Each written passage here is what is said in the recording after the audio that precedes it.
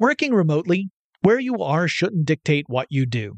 Work from the road by turning your vehicle into a reliable high-speed data Wi-Fi hotspot with AT&T in-car Wi-Fi.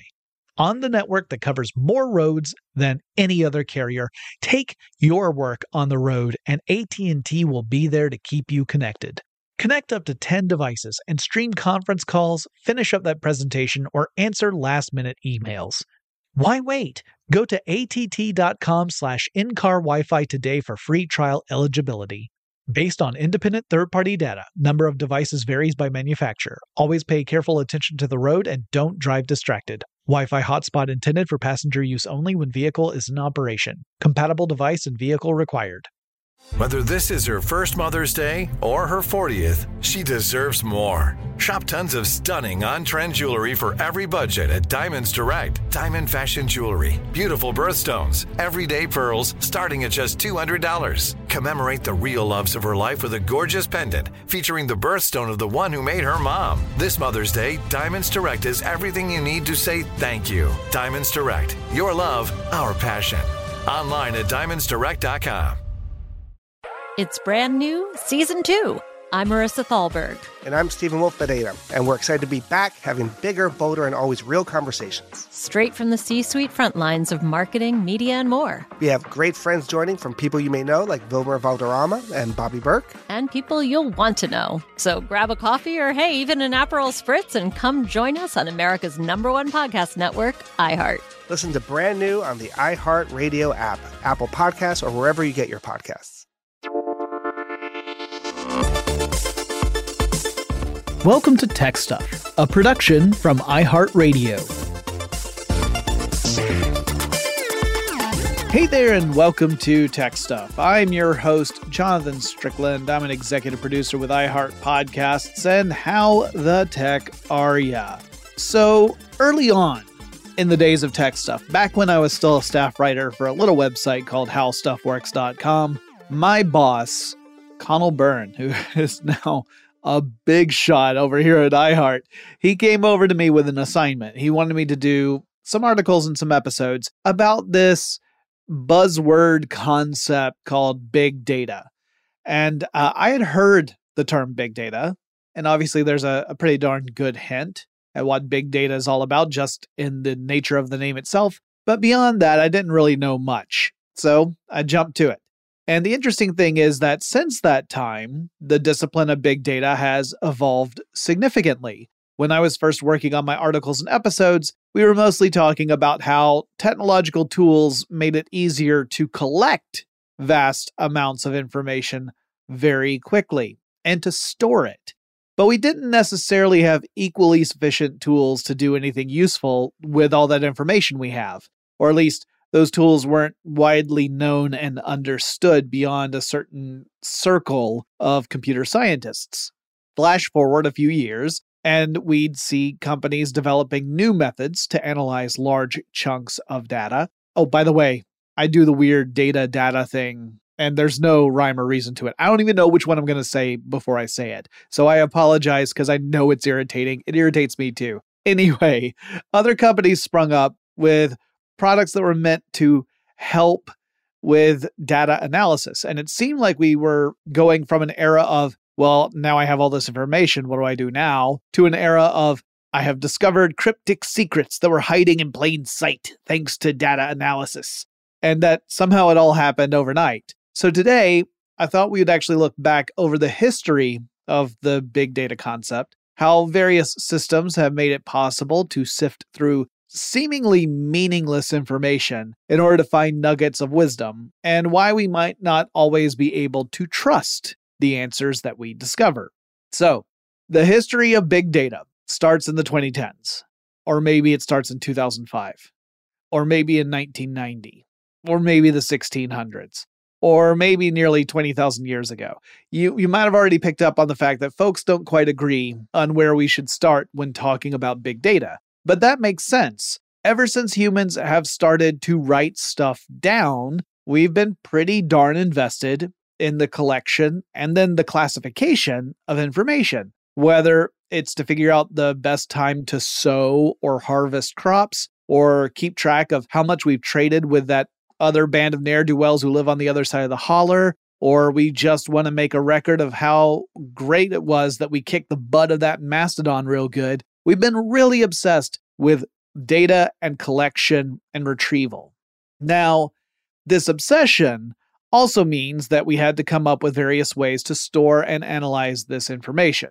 Raw information doesn't do anyone much good. And so throughout antiquity, we came up with means of recording and storing and making use of information. Not only did hardworking humans create libraries where we could gather all this knowledge and then lose some of those libraries along the way due to the fact that we humans also are pretty stupid and we end up having disputes that involve burning each other's stuff to the ground. Yeah, I'm still bitter about certain libraries being destroyed over in antiquity. But it means that we also had to come up with methodologies to categorize and classify information. Otherwise, you may as well just have a big old pile of scrolls or books or whatever, and then people just, have to sort through them and see if they can find anything. Which actually sparks two different memories in my head. One is that there used to be a used bookstore I would go to here in Atlanta, and often the used bookstore was completely unorganized, right? Like, you literally could go through a bookshelf and it's just going to be books that are more or less the same size, but otherwise there's no rhyme or reason as to why they were put there. And it was like you were on a treasure hunt. And then I'm also reminded of a naval museum in Apalachicola, Florida, which is on the Panhandle. I went to this little, naval museum, like a ship museum. And I'm reminded that all the exhibits were kind of in a pile on the floor, and you would literally pick things up and look at them. And that's kind of what it would be like if we didn't have these means of classification. Once you get to a certain size, like that little museum in Apalachicola wasn't so big as to be a problem. But if you're talking about a big library, obviously, if you want anything useful, you got to come up with a way of classifying all this.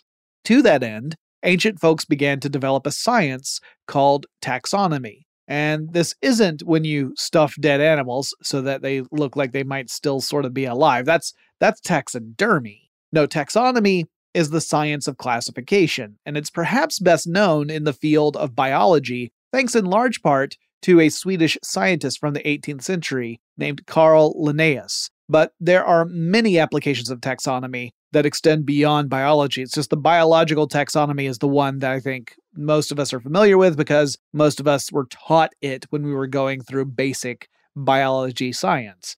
But the ancient Greeks made some early progress on developing systems of classification, and obviously, within modern library science, taxonomy is an important discipline. Though oddly enough, you could say taxonomy in library science is distinct from classification. When I was looking this up, I found resources for library science that made these two distinct disciplines. Classification was one and taxonomy was another. Now, this is because there are various methods of classification in library science. The one that I was most familiar with when I was growing up was the Dewey Decimal System, which I don't even think is the dominant form now, but it was when I was growing up.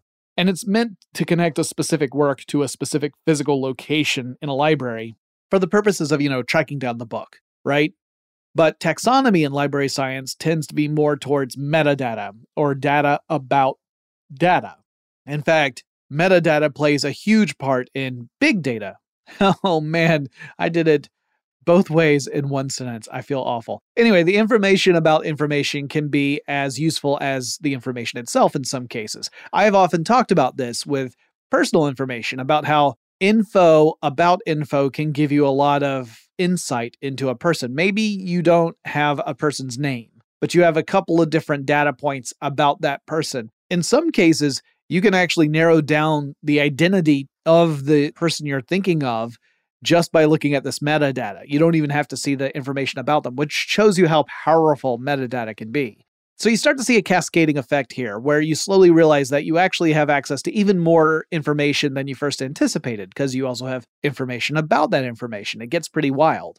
Another important development in the history of big data is the creation of statistics. So let's give the Merriam-Webster definition of statistics, shall we, just to have a baseline. It is, quote, a branch of mathematics dealing with the collection, analysis, interpretation, and presentation of masses of numerical data. End quote. Now, one famous early example of statistics comes to us courtesy of a fellow named John Graunt, Graunt. He was looking at mortality rates in London, and that gave him a lot more information. It helped him analyze the course of the plague. For example, he could see when the plague was spiking or receding. Pretty cheerful stuff, right? But he also used this information, the mortality information, to start drawing some conclusions about the population of London as a whole. So counting up everybody, like figuring out who lives in London, that would have been challenging at the time, to say the least. But Graunt took information like the number of funerals, and then he compared it to things like the average family size in London to try and make an estimate of London's population. So it gave him kind of a working figure that was useful for certain applications, specifically government ones. Statistics, as a branch of mathematics, would mature over the following centuries. Often, it would be the tool that allowed social scientists to draw broad conclusions about large populations, but others found plenty of alternative applications of statistics. Anyway, the age of data analysis was well and truly in swing at this point. In the late 19th century, the United States was getting in a bit of a pickle. And I know we're making jumps of centuries here, but we need to. We can't go through every single evolution of data collection and data analysis. That would be a podcast series all in itself. So we're in the late 1800s, and the U.S. is in a bit of a problem. The country holds a census every 10 years, where they're essentially gathering information about all the citizens in the United States. This is required by the U.S. Constitution, and there are several reasons why the Census Bureau holds a census every 10 years. But one of those reasons is that the U.S. House of Representatives, its membership depends upon population. So the more populous a state is, the more representatives that state has in the House of Representatives. So if your state has a big population, there are more representatives that go to the House. If you have a relatively small population, then you have fewer House representatives, right? That's how that works. So by 1880, things were getting to a really difficult situation. The process of collecting and then analyzing all that information was so cumbersome that it would take nearly the whole decade just to get to a result. And that means by the time you're drawing conclusions, it's actually time for you to administer the next census. In fact, they projected that in 1890, working on the same process that they were dependent upon previously, it would take a whole decade. So literally, you would be holding your next census while you were just getting your information from the last one. So the Census Bureau needed a way to collect and analyze this information in a much more efficient process. They tapped a man named Herman Hollerith to accomplish this. So Hollerith took a punch card system that had been used in weaving with mechanical looms. I've talked about this in the past with the history of punch cards. In fact, this also gets into perhaps a somewhat apocryphal story of where the word sabotage comes from, but that's for another time. So he took this punch card system that had been used to set weaving patterns with mechanical looms, and then he adapted that to serve as a way to record information so that you could feed the card to a tabulation machine, which then could actually tabulate the results. And his invention meant that 10 years of labor done by clerks who are working at desks would actually boil down to about 3 months of labor using the tabulation machine. Obviously, that was a huge improvement. Hollerith formed a company that, over time, would evolve into one of the most famous companies in all the world, Kentucky Fried Chicken. I'm just kidding. It wasn't KFC. Instead, it was IBM. That's the company that would grow out of Hollerith's company that he founded in the 19th century. Anyway, we're not going to spend too much time in all these centuries gone by. We're actually going to speed things up and get up to the 20th century. But before we do that, let's take a quick break to thank our sponsor. Working remotely, where you are shouldn't dictate what you do. Work from the road by turning your vehicle into a reliable high-speed data Wi-Fi hotspot with AT&T in-car Wi-Fi. On the network that covers more roads than any other carrier, take your work on the road and AT&T will be there to keep you connected. Connect up to 10 devices and stream conference calls, finish up that presentation, or answer last-minute emails.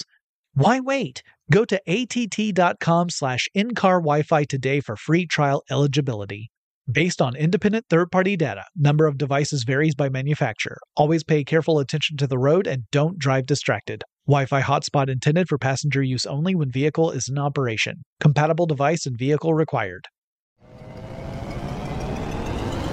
Hello, acclaimed comics writer and notorious Scott Summers hater, Rosie Knight. Well, hello, Emmy-winning podcaster and totally unbiased Targaryen royal supporter, Jason Concepcion. Rosie, somehow the X-Ray Vision podcast has returned. It feels so good. It does. And like always, we'll be here every week covering the wide world of TV, movies, comics, and geek culture. That's right. We'll be talking about Batman, heroes of that stature, and of course, we'll be inviting our friends in the industry to come geek out with us and share stories. We'll hear from TV writers, from actors, comics creators, pop culture critics, and more. Nothing is off the table because geek culture is pop culture, and we can't wait to share our love of it all with you every single week. Listen to X-Ray Vision on the iHeartRadio app, Apple Podcasts, or wherever you get your podcasts. Something that makes me crazy is when people say, well, I had this career before, but it was a waste. And that's where the perspective shift comes, that it's not a waste, that everything you've done has built you to where you are now. This is She Pivots, the podcast where we explore the inspiring pivots women have made and dig deeper into the personal reasons behind them. Join me, Emily Tish Sussman, every Wednesday on She Pivots as I sit down with inspiring women like Misty Copeland, Brooke Shields, Vanessa Hudgens, and so many more. We dive into how these women made their pivot and their mindset shifts that happened as a result.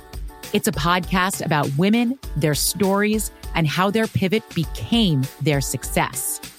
Listen to She Pivots on the iHeartRadio app, Apple Podcasts, or wherever you get your podcasts.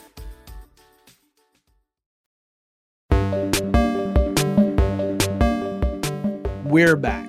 Okay, so the actual term big data is still waiting for us. We're not going to really get to that until we hit the late 1990s or so. But there are a few things to point out before we get up to there.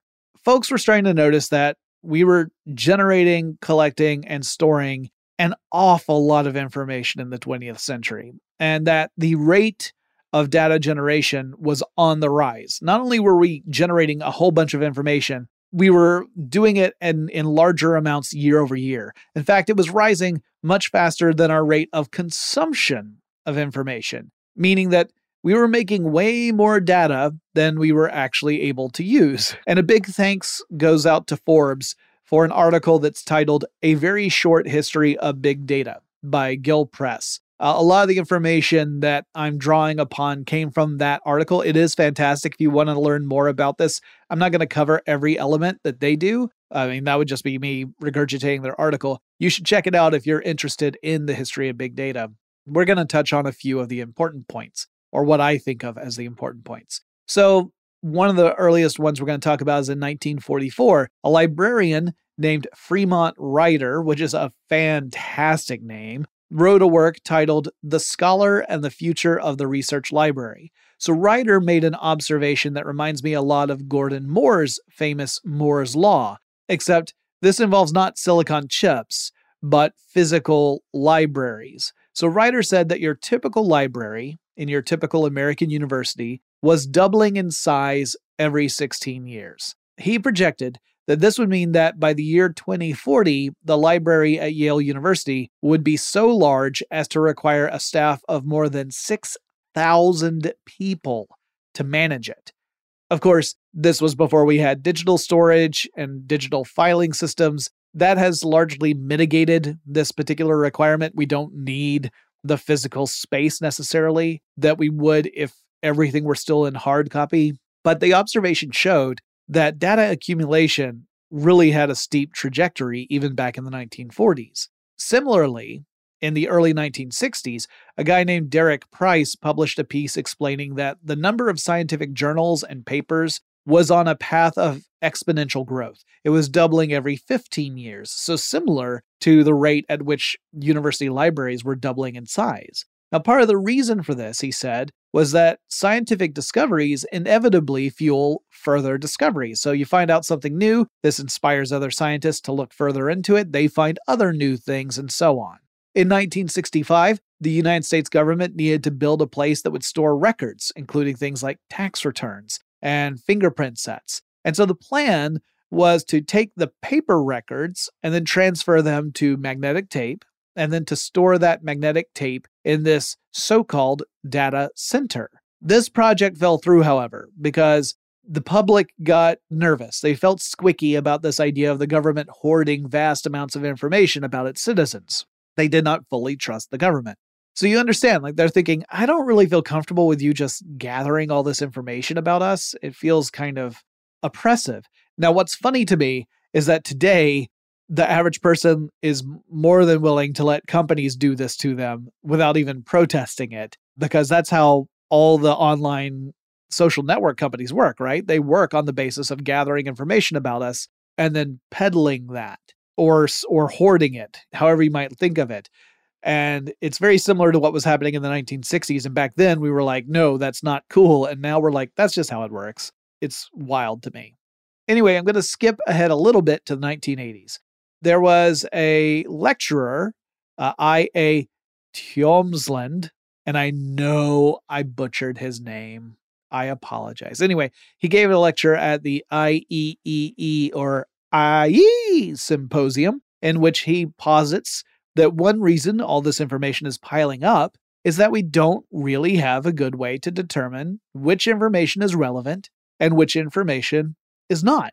And we can make that determination, but it requires work. And meanwhile, we're still accumulating more information. So it's the kind of work where you're never done and it feels like you're never making any progress. So most of us never bother to do it at all. And if our ability to store data is sufficient, in other words, if we have ways of storing the information, then we have even less incentive to make any determination about the data, right? Like if we've got plenty of storage, well, let's just go ahead and keep the information. There's no reason to have to worry about it. Whether it's useful or not, we should keep it because it's better for us to keep useless information without needing it rather than accidentally deleting something that turned out to be important, right? And this kind of makes sense. I mean, I'm sure a lot of you out there can apply that to your lives. I certainly can apply it to my life, right? Like I have file folders that are full of stuff that I'm never going to touch again, but I still feel reluctant to delete it just in case I do need to touch it again sometime in the future, even though the likelihood of that is very low. So that's anecdotal. I can't really call that evidence to prove the point, but it feels like the point is relevant. So this is also how I play a lot of those big open world computer RPGs, by the way, things like Skyrim or whatever, because I'll just hoard potions and scrolls and I never use them because what if I need it more in the future? Baldur's Gate 3 has really done a number on me with this. I got a real problem with that. Anyway, the Forbes article details several more entries indicating how very smart people were taking note regarding the accumulation of information, as well as methods to store the information, and increasingly, as time went on, how we can do useful things with all this information. So I recommend you check out that Forbes article if you want to learn more. I think it goes up to about 2012 at this point. It has been updated numerous times, but obviously 2012 was, quite a long time ago. So it's not exactly up to present day, but it's still a really interesting article that gives lots more details about this. But I don't want to just regurgitate the article, so we're going to hop on ahead. Now, folks in general were becoming more aware of this information challenge that was growing, but where did the term big data actually come from? Well, chances are it sort of rose organically in conversations within the computer sector as, hackers and computer scientists and programmers and researchers were all wrestling with ways to deal with data. Now, by this time, folks had adapted an observation made by Cyril Northcote Parkinson to apply to computer systems and to information. So Parkinson's original observation was that, generally speaking, in public administration offices, like government offices, work expands to fill the time that was allowed for that work. So if you have a project that's going to be due in 3 weeks, but really, if you were to be brutally honest, there's only a week's worth of work to do for that project, well, that work will almost magically expand so that it actually takes 3 weeks to complete. This gets more nuanced and it brings into account elements like bureaucracy, but you get the point, right? That somehow it doesn't matter, who is working the job. It doesn't matter the nature of the work. The work will expand to fill the amount of time it requires to do that work, which meant that if you had said it would take 2 weeks, it would have just expanded to 2 weeks, not 3. It's very weird, right? Anyway, folks in the computer biz adapted this to say that data will expand to fill whatever space you have available for that data. So in other words, you make a bigger storage unit, you're going to fill it. Like that data will just expand to fill that even though you thought, oh, I'm future-proofing this. And again, anecdotally, I have observed this in my personal life. I remember when hard disk drives first became a thing in personal computers. Like they were already existed, but personal computers didn't have them when they first came out, right? You were using external drives like floppy disks and stuff. And I remember whenever there would be a dramatic expansion of storage space, and it always seemed to be dramatic, right? It always seemed like it had doubled since the last time. And typically that's how it worked. Anyway, I would walk away thinking, wow, I'm never going to fill all this space. I mean, who even needs that much space? 256 megabytes? Who the heck needs that much space? That's way too much. I mean, I'll never fill it up. But of course, I would prove myself wrong, typically in record time. But beyond anecdotes, which again, don't really count as evidence, the observation really pointed out that we will eagerly fill up whatever space we're given. You could argue this goes back to our tendency to avoid deleting material out of concern that it might one day become useful. Anyway, by the mid-1990s, there was a computer scientist named John Maschie, and he was giving presentations that related to this concept of big data. Now, Maschie has dismissed the idea that he personally coined the phrase. At most, he says that he popularized the term big data in his talks. But his point was that he used the phrase big data because it was a shorthand way to give a nod to several related challenges ranging from storage to analysis. So one could argue that Maschie's use of the term approached what we mean by big data today, but it wasn't 100% the same thing. And the earliest use I've seen cited happened sometime around 1998. So we know Maschie didn't invent the phrase. And we know that partly because researchers found an instance that predates his talks by nearly a decade. Steve Lohr wrote a piece for the New York Times titled The Origins of Big Data, an Etymological Detective Story. A great article, by the way. Lohr spoke with an associate librarian in Yale Law School named Fred Shapiro. And Fred Shapiro did some research and uncovered an instance of the phrase big data in a 1989 article in Harper's Magazine. The author of that piece was Erik Larson, who said, quote, "The keepers of big data say they do it for the consumer's benefit, but data have a way of being used for purposes other than originally intended," end quote. And boy howdy, we have seen that observation play out again and again, haven't we? It's remarkable because 1989 predates the World Wide Web, certainly predates all the social networks that we talk about, but Erik Larson's observation is just as relevant, if not more relevant, today than it was in 1989. Also, incidentally, Erik Larson wrote one of my favorite books of all time. It's titled The Devil in the White City. Famous book. I'm sure a lot of you have already read it.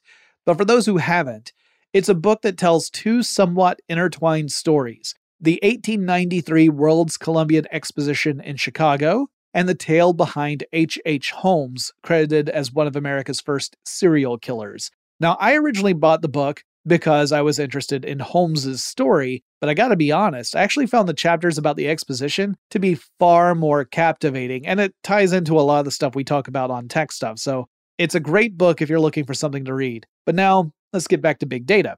So, things continue on their inevitable path through time, as it goes, time marches on. We get up to the 2000s. By now, the internet has greatly exacerbated our data creation and accumulation problem. In 2000, Francis Diebold wrote, quote, "Big data refers to the explosion in the quantity and sometimes quality of available and potentially relevant data, largely the result of recent and unprecedented advancements in data recording and storage technology." End quote. So we're really starting to close in at this point on the concept of big data as we understand it today. Then we get up to 2005, and several important things happened that year in the realm of big data. We get Tim O'Reilly and his media company, fittingly enough called O'Reilly Media. And this is the year that he would publish an article titled, "What is Web 2.0?" A famous or perhaps infamous article in tech circles. So the dot-com bubble had burst several years earlier, around 2000, 2001, and O'Reilly was making observations about the qualities that helped the companies that survived that crash versus the companies that went under. Like, what set them apart? What are some of the qualities that we can say are really valuable on the web? And part of that involved how successful web ventures were handling data.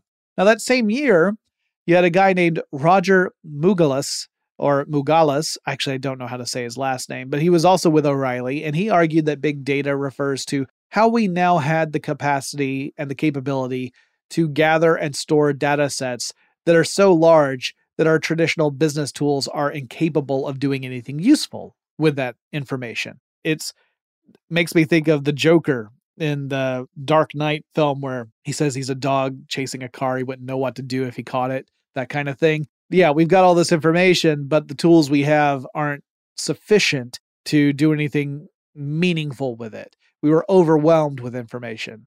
But that same year, because an awful lot happened in 2005 in the big data space, Doug Cutting and Mike Caffarella released a tool that would really change things. I'll explain more, but first, we're going to take another quick break to thank our sponsors.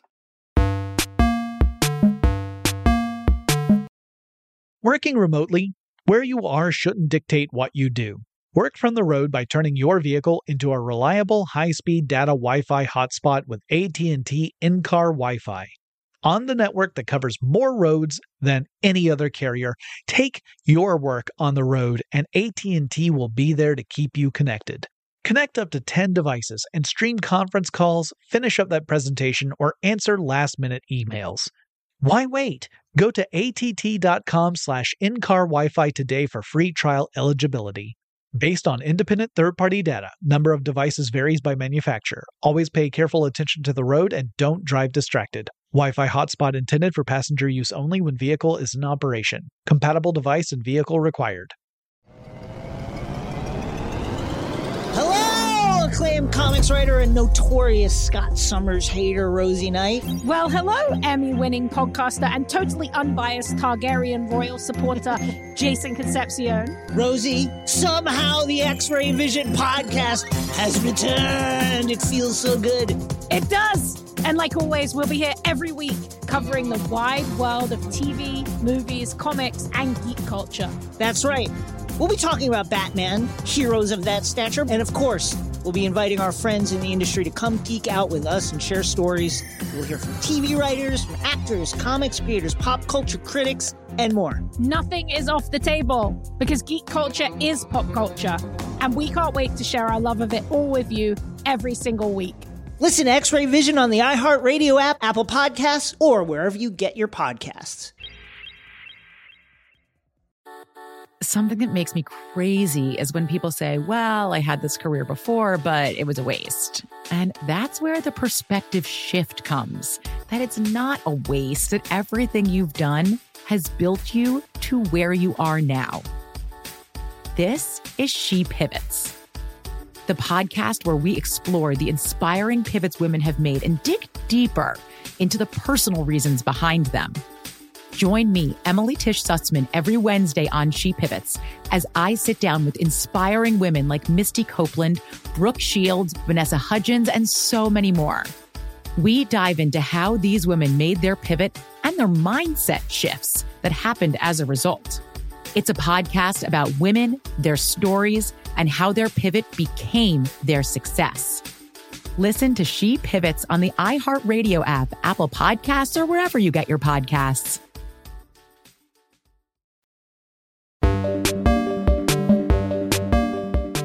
Okay, before the break, I teased that we were going to talk about a tool made by Doug Cutting and Mike Caffarella that would actually change our approach to big data and make it possible to do meaningful things with it. So these two had read papers about Google's file system, as well as a tool that Google was using called MapReduce. Now, the purpose of MapReduce is to take large clusters of data and essentially break them down into more manageable chunks, and then analyze these chunks in parallel. And this makes the process of data analysis faster. It's really just another form of parallel processing when you really think about it. Anyway, Cutting and Caffarella were inspired to make their own tool that could do similar work, but they could make it for everybody. And so they created a project called Hadoop, Hadoop.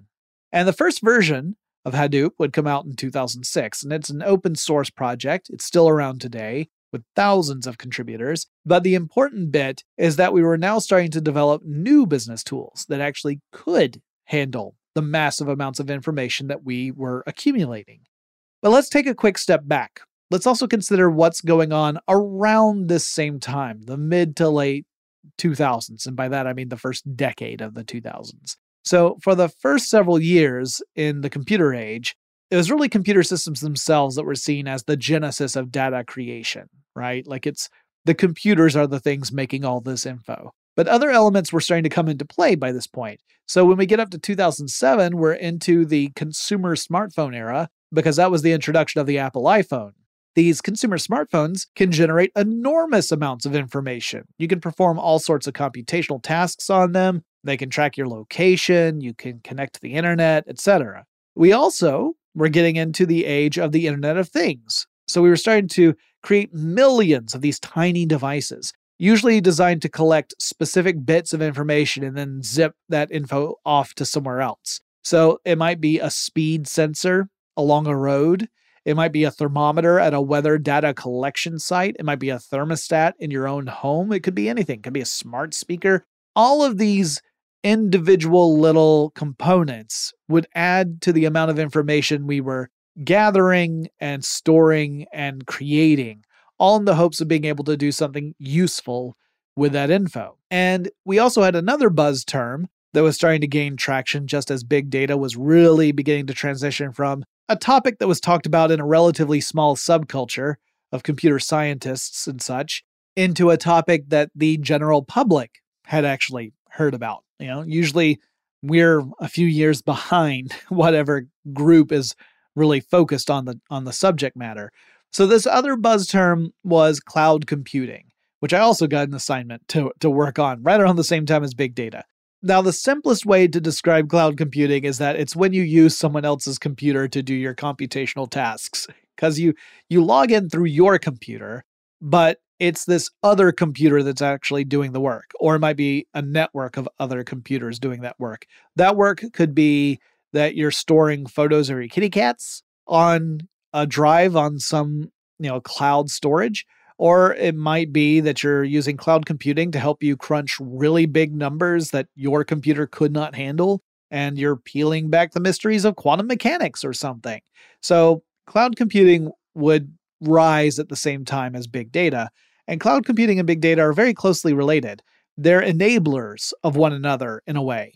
Organizations and companies feel the need to engage with cloud computing services because their data tasks are growing increasingly complex and voluminous, and it gets harder and harder to handle all of that on your own, right? Like most businesses these days are not using exclusively on-premises computing systems to do all their computation and all their storage.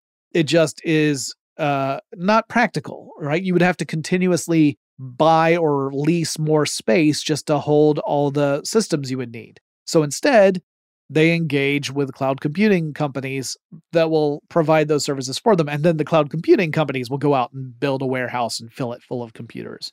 Big data leans on cloud computing to make it practical to even accumulate all that data in the first place, let alone analyze it. Now, the lure of big data, the reason why we're concerned with it, I mentioned this in the very beginning of this episode.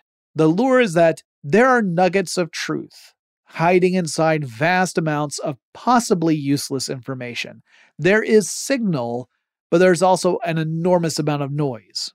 If we can identify those little nuggets of truth, then we can potentially benefit from them. But these huge piles of information are just so vast that our ability to zero in on the important stuff is just not up to snuff. It is the proverbial needle in a haystack problem. So the promise of big data in our current age is that when we use the right tools, we can sift through the haystack and we can find all the needles, which is a really tempting concept because who knows what you might find when you analyze large amounts of information.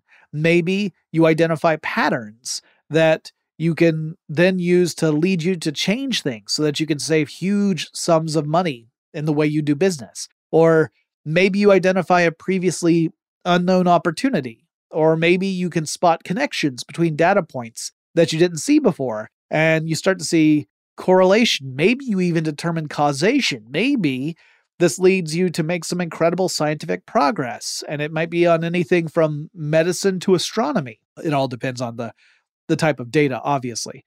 However, there's a big caveat that goes along with this sort of beautiful concept, and it's possible that the tools we use will make mistakes, that they're going to spot patterns or meaning, when in reality there isn't anything there. They mistake something to be meaningful when in fact it's not. This is kind of like when you look up at the clouds and you see a pattern that makes you think of a specific shape. Very like a whale, as Hamlet and Polonius would say. So the shape of the cloud might remind you of a whale or a dog or a hand or whatever, but you probably are aware that the cloud isn't actually a whale or whatever. In fact, you might even realize that your point of view is part of what is shaping your perception. It's part of the reason why it looks like a whale. Maybe if you were a mile away to like the east or something, and you were to look at that same cloud, the angle you would be at would mean that the cloud wouldn't look anything like a whale. Maybe it would look like something entirely different, or maybe it wouldn't remind you of anything at all. So from one perspective, the cloud shape appears to have some meaning. From other perspectives, it doesn't. So it would be a mistake to draw any conclusions based on that one perception, because it would just be the illusion of meaning, not actual meaning. And that can happen when you're looking at huge data sets too. You might see something that looks like it's meaningful, that it represents a pattern or a connection, when in fact it doesn't. That can lead you on a wild goose chase, and in a worst case scenario, you might dedicate a lot of time and effort and money toward pursuing this perceived meaning, and you only find out much later that there was nothing there at all. Now, that's not to say that we can't trust the outcomes of big data analysis, but it does mean that we have to make sure that we have tests to ensure the validity of those analyses. We need to take a scientific approach toward big data, or else we run the risk of chasing a dream rather than learning more about reality. And anytime there's any uncertainty, there will be people who move in to exploit that uncertainty. Hucksters, scam artists, snake oil salesmen. So as an example of this, I would point to the explosion we are seeing in artificial intelligence right now. AI has tons of applications, including in the analysis of big data.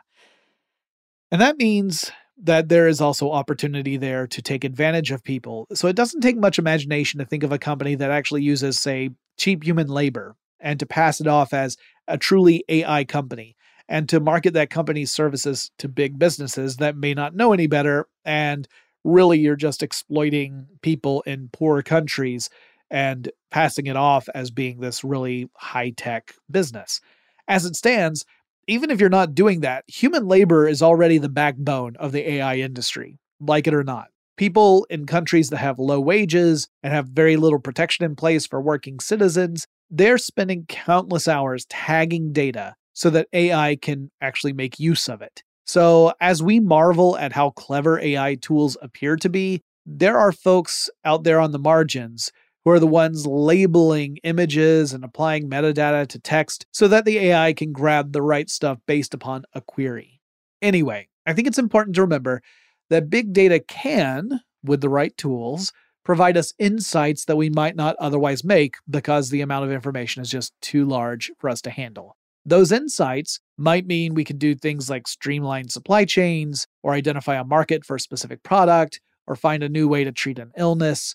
Big data can also lead us to some darker outcomes. Companies will scrape as much of your personal information as they possibly can. They will sell it to other companies. These other companies will market you to yet more companies, all in an effort to serve you ads or to lure you into doing something foolish like downloading malware or consuming misinformation. Because behind every silver lining is a big scary cloud. Maybe it's in the shape of a whale. That is a brief history of big data. It is a history that is ongoing. I'm sure we're going to see some incredible discoveries thanks to analysis of big data. I'm sure we're also going to see some pretty scary stuff as a result of it as well. Such is life. But it is fascinating to see how we have arrived at this point. Like, first from the point of how do we collect all this information, and then what do we do with it? I hope you enjoyed this episode. I hope you are all well, and I will talk to you again really soon.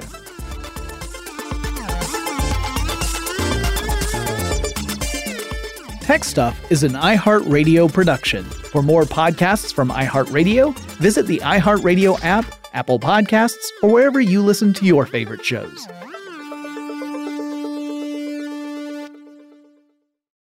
It's brand new, Season 2.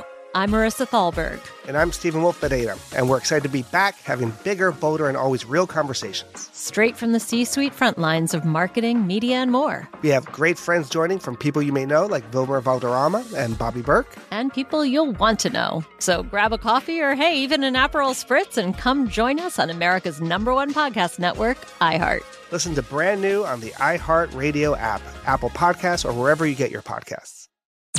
I'm Tamika D. Mallory. And it's your boy, my son, the General. And we are your hosts of TMI. And catch us every Wednesday on the Black Effect Network, breaking down social and civil rights issues, pop culture, and politics in hopes of pushing our culture forward to make the world a better place for generations to come. Listen to TMI on the Black Effect Podcast Network, iHeartRadio app, Apple Podcasts, or wherever you get your podcasts. That's right. Hi, this is Kurtwood Smith. You remember me from such TV comedies as That 70s Show and That 90s Show on Netflix. I'll never forget the words that my grandfather said just before he kicked the bucket. He said, "Watch how far I can kick this bucket." People ask me where I get my dad jokes from. I tell them to listen to the Daily Dad Jokes podcast. Listen to Daily Dad Jokes every day on the iHeartRadio app, Apple Podcasts, or wherever you get your podcasts.